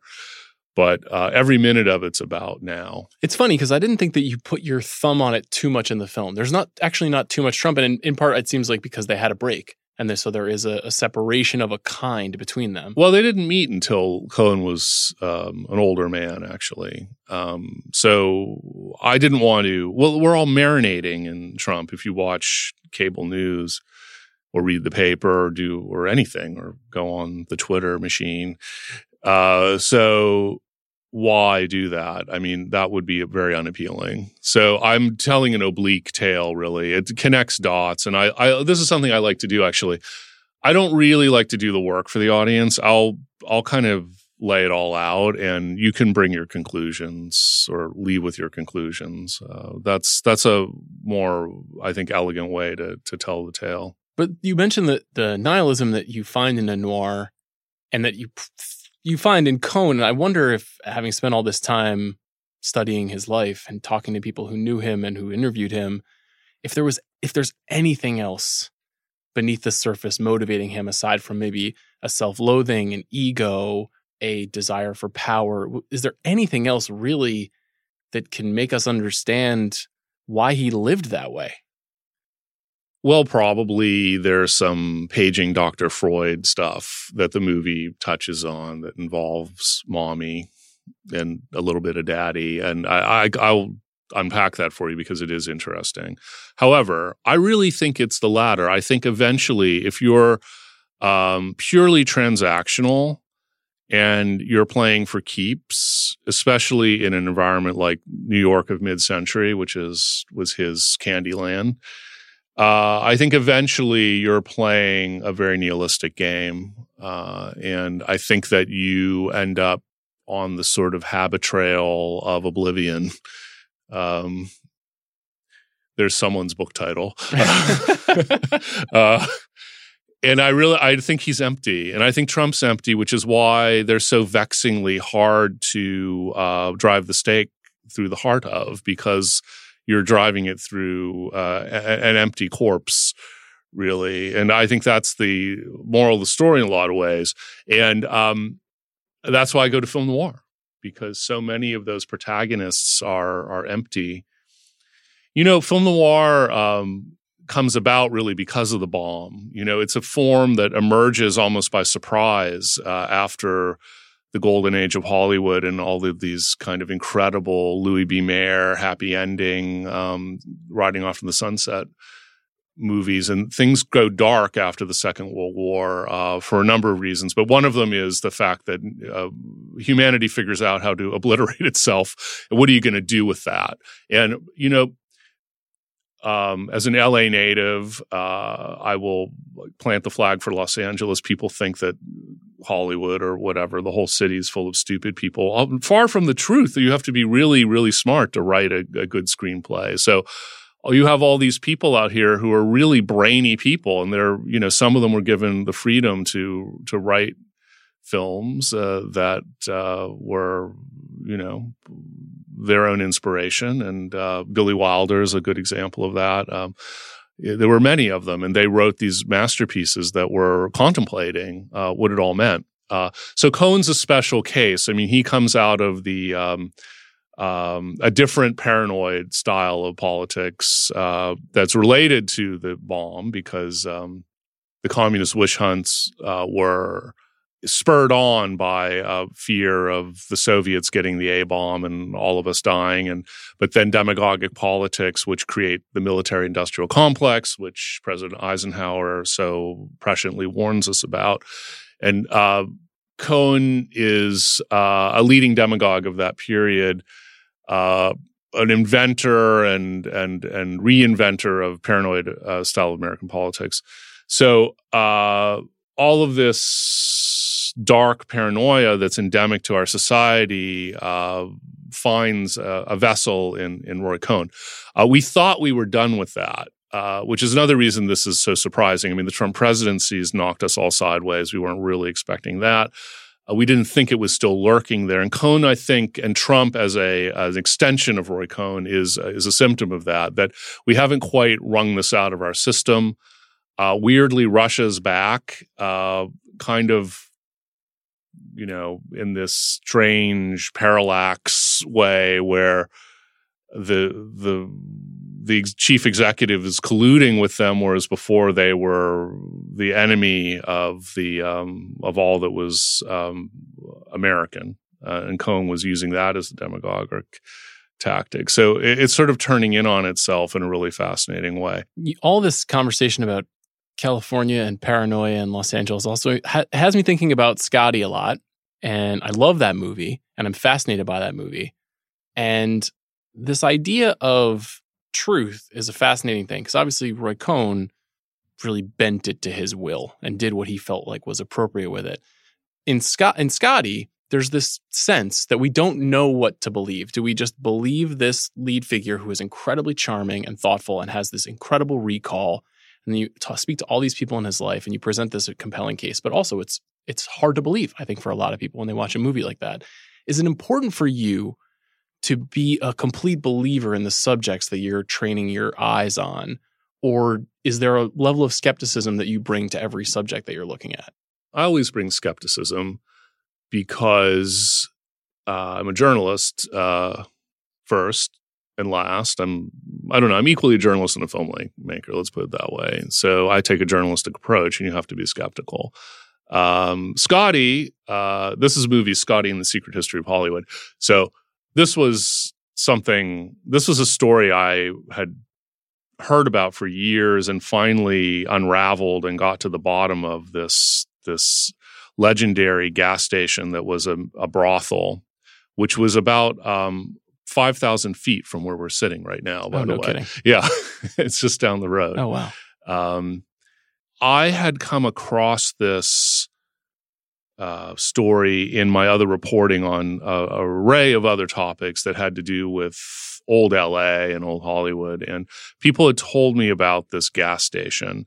And I wrote for Vanity Fair for a long time. So when things come up, you write them down and, maybe this would be something that I could pursue as a story. And I kept on hearing from older gay guys, some of them who were famous or very prominent in the city, that there was a gas station in Hollywood and it was a brothel, and the cars were lined up there at around 5 o'clock every night. And people would go there to get into trouble, which was the euphemism that these older gentlemen used. One of the people who told me about it was Merv Griffin, who was never out, but lived apparently a double life. And then another one was Robert Wolfe, who was an architect, very prominent in the city at the time. So I thought, okay, what is this thing? I never really got very far with it. And then one day I'm sitting with Gore Vidal, the writer, and I was a close friend of his, and I was his executor and his editor for some of his writing even. And we're sitting in his house in Hollywood, and he says, I want to see Scotty. And I'm saying, who's Scotty? He said, well, he was a pimp who had a gas station, and I really need to get in touch with him. was almost an out-of-body moment. I was like, he's alive? Is this the same person? He's alive? He said, oh, yes, he lives in Laurel Canyon. I just misplaced his phone number. And, Vidal was so grand. He would say, anyone sitting there was like, why don't you do some secretarial task for me? So I knew who to call, actually, because there had been a book about Katharine Hepburn that had come out a few months before. And a colleague of mine at Vanity Fair, Bill Mann, wrote the book. And I knew that he had talked to the gas station guy, but I thought maybe, he must be dead. This was an interview he did years ago.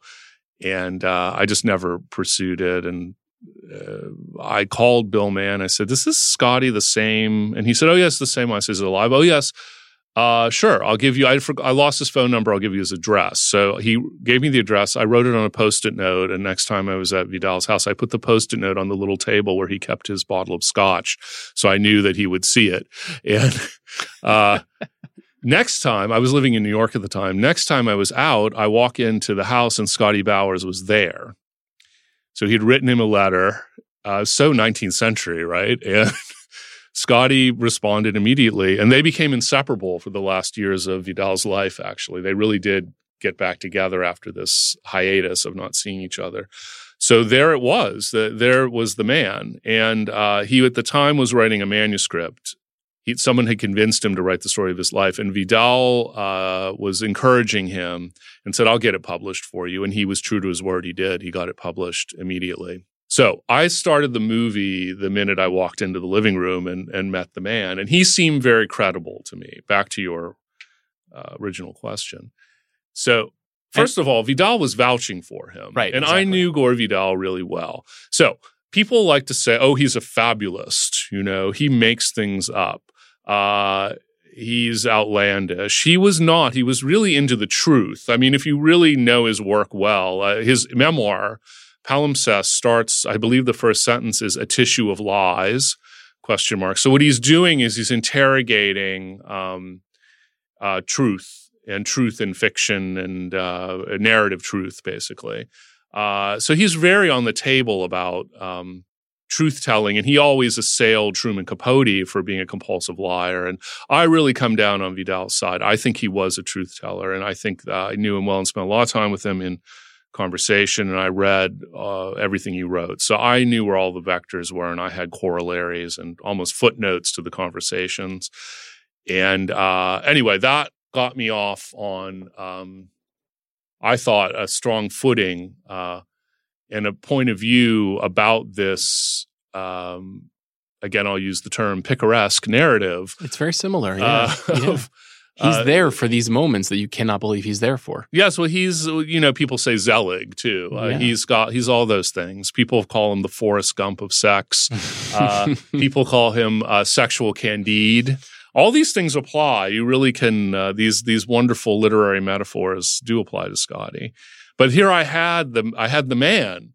I met him when he was 89, turning 90. I started shooting on his 90th birthday at a big birthday party that his friends gave him at the Chateau Marmont. And that was a great place to start telling the story, because all of these hidden figures from the underground of Hollywood who were still alive emerged and came to this party. You've never seen a 90-year-old with more friends. I mean, most 90-year-olds have a few, old buddies or pals or friends, and they, hang out together, maybe not. This guy had friends of all ages who showed up.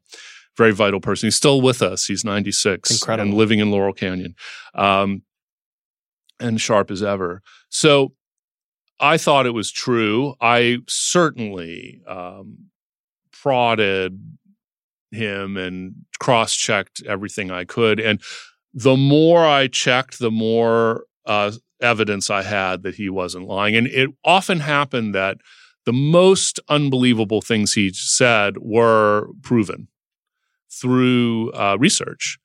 And also, when I was interviewing him, I had someone next to me Googling everything he said, and which, of course, now we can do. It's kind of a wonderful thing. And then during breaks, he would pull the evidence out. So I'll give you an example. He told a story about a closeted gay manager. He was Grace Kelly's manager, and he lived in he lived in an adjacent house with his boyfriend, and they had a friendship gate because they never could admit that they were gay. And he gave the address of where these houses were, and he said there was a flagstone path that led to a gate, and the gate was in the shrub, and then you open the gate and they would go sneak into each other's houses, et cetera. And I used to babysit Grace Kelly's children there while he was taking her out on the town. And he was his boyfriend was a general in World War II. So we had these facts. We looked them all up. The names were all there. The boyfriend was a general. We looked up the real estate records, and then we Google Earthed the house address because Scotty has a photographic memory for street addresses. So we had the address, and you could see the path leading to the gate. So for me, this is proof, really. I mean, how does one have a detail like that? And all of those architectural details and landscaping details, I went into the addresses sometimes. I saw them myself or could find evidence of them in old Architectural Digest stories, even, and things like that. So there was a lot of proof. It's an extraordinary movie, and it's a movie about not disbelieving, but just having your mind blown, I think, by what's presented to you too. Which is, true of, I think, of a lot of your movies. There's a hidden history in everything that you're doing. Yeah, counter-narrative, hidden history, things that appeared one way, but upon further examination or in hindsight had a different meaning or connect to our present in a way that you might not have thought they would. Scotty's just full of that. For me, it was because I alluded to the fact that I'm an LA native. I grew up in kind of like a Hollywood family, really. I don't love that term, but my father was a writer-producer for TV. He wrote Columbo and The Mystery. It was called the NBC Mystery Wheel. Oh, yeah. Right? If you know Kiss Me Deadly, you know the NBC Mystery Wheel, which was this amazing series of long-form procedural crime drama in the 70s. Columbo is the most famous. Macmillan and Wife, which was the Rock Hudson vehicle, was another. And so all of that type of Hollywood that goes from the Cary Grant, Katharine Hepburn, Immortal, George Cukor Hollywood, I was interested in and liked. But there are many, many other layers of the town which really make it run and are just as fascinating, but really don't get marquee attention. And I always found that really interesting. What's the way the city works? What's really going on? And what are the lies people are telling? And so Scotty's that, really, on so many levels. I mean, he's talking, people talk about Katharine Hepburn and her bisexuality and Cary Grant, and this is what sold the book, and this is what sold the movie too. But really, it's about what's going on underneath all that. And that's just endlessly fascinating to me. So, for instance, Charles Laughton, who it was a major, major character actor. He worked every day of his life. Closet gay man, married to a woman, Elsa Lanchester, who was the bride of Frankenstein. Yes, indeed. And they lived together on Curzon near Wattles Park, if you know L.A., and the house is still there. Laughton's sexuality was just never really discussed, and other people like Raymond Burr, who was the star of Ironside and Perry Mason, and also another character actor who worked every day of his life, lived across the street from Charles Laughton. So here you have this neighborhood, basically, with these really successful actors who are the pillars of the town. And they're living these full double lives, and Scotty tells you what's going on. And there's a wonderful story about Raymond Burr and Scotty. And I should say, okay, my connection to this is my dad wrote Ironside.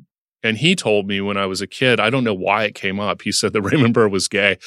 Not sure how it came into the conversation, but I always remembered that. I was like, that doesn't seem like a gay guy at all. And that's so wonderful because I'm,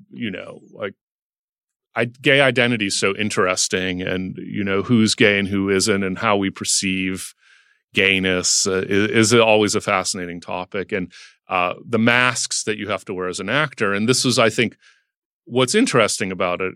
an actor like Raymond Burr, who's a tough guy, but he's really a gay man. And that's really relevant. I'd like to tell a story about that. And Scotty is the person who gives us the information. So one of the, I'm going to add to that because I took my dad's dead, but I took his producing partner out to lunch and told him about this movie and said that I had met a guy named Bob Benavides, who was Raymond Burr's boyfriend, who Scotty introduced him to. And this is this wonderful story. Scotty introduces this guy, Bob, to Raymond Burr, and they lived together for the rest of Burr's life. And my father's producing partner said, "Oh, Bob, I know him. He was president of the production company." Yeah, Bob, we had lots of meetings with him. And he was like, he had no idea that he was Burr's boyfriend. Wow. Amazing. And that just gutted me. I thought, I'm not in a bad way. I was just like, whoa, I almost took my breath away. I was like, so this is the way it went, huh? I mean, like, this was business. And you're living with these people every day when you're it's really intense making a series. And the boyfriend was there and he was president of the production company, but no one ever said a word. I don't think that Jay, who I was talking to, really still, I kind of laid it out for him at lunch. I just don't think he had any inkling. And that was why I made the movie, really. I think that it's called Scotty and the Secret History of Hollywood. I was assailed, as I expected to be, by people from, John and Jane Q. Public to people I met in the street, people I met in the movie theater after I would do a Q&A, to this kind of peculiar film scholar named Janine Basinger, who's written a lot of books about Hollywood that have to do with movie stars negotiating their on- and off-screen identity. And she went after the movie in the New York Times and said, I really think that, Cary Grant's off-screen life should be left, private. Well, I'm thinking, well, it's okay if you write about what Tracy and Hepburn are up to, but or Betsy Drake and Cary Grant, and Drake's one of the wives who co-starred in a film or two together. But when the minute gayness or same sexuality comes into it, we're going to melt down and say that this is a zone of privacy. Well, if you take Hollywood seriously as a part of American history, world history, to bowdlerize it and to white out, or straightwash, I guess is the term, the private lives of immortal people who are historical figures is a crime, really. It's a homophobic crime. And this is a strong word. It's a hate crime in a way because homophobia is a form of hate. It's not obviously violent, but it's really hateful. And Scotty is a living testament to the suppressed and repressed history of a very important place. Hollywood is important, and we need to take it seriously. I agree with you, Matt. I'm glad I asked you about Scotty because that was fascinating. I end every episode of the show by asking filmmakers what's the last great thing they've seen. I can tell that you are a film buff of a kind. So have you seen anything recently that you've loved? I saw an obscure noir, actually, Sure. a British noir called Green for Danger. Do you know that movie? I do know it. It was an original Criterion collection. Did you know? I think I stumbled on a copy 10, 12 years ago. Loved it. Yeah. I've never heard of it. And it's really a wonderful, tight little, almost like a locked room mystery in a way. Yeah, I can't remember the filmmaker. Do you know who it was? Well, let's give him credit. Can we Google? Sure. We can look at the Google while we're here. Hang on. Green for Danger. Sidney Gilliat? Does that sound familiar? Sounds right. We have to look at all of his films because he made a really good one. Green for Danger. What is it that you responded to about it? It's shot in a very interesting way. It's a very claustrophobic film. It has a kind of Greg Toland feeling to it, come to think of it. There are lots of low-ceilinged rooms. Toland used ceilings a lot, which people didn't do in that period because the sets obviously don't have ceilings on them. Cinematographer of Citizen Kane, among other things. Yeah, so it had that kind of very high contrast, almost like a German expressionist black and white palette. And it takes place in England during the war. Really beautiful performances, and then a really surprising, a little surprise ending. You're just with it all the time. I mean, so many films in our present time, they're too long and they lose you a little bit. And I love a 90-minute, a tight 90-minute movie from that period, especially one we've never heard of. It's so great I'd never heard of it. I'm an idiot. Criterion fan people have know it. So. I stumbled on it a long time ago, and I probably haven't seen it since I first saw that name. Matt, thanks so much for doing the show. Thank you.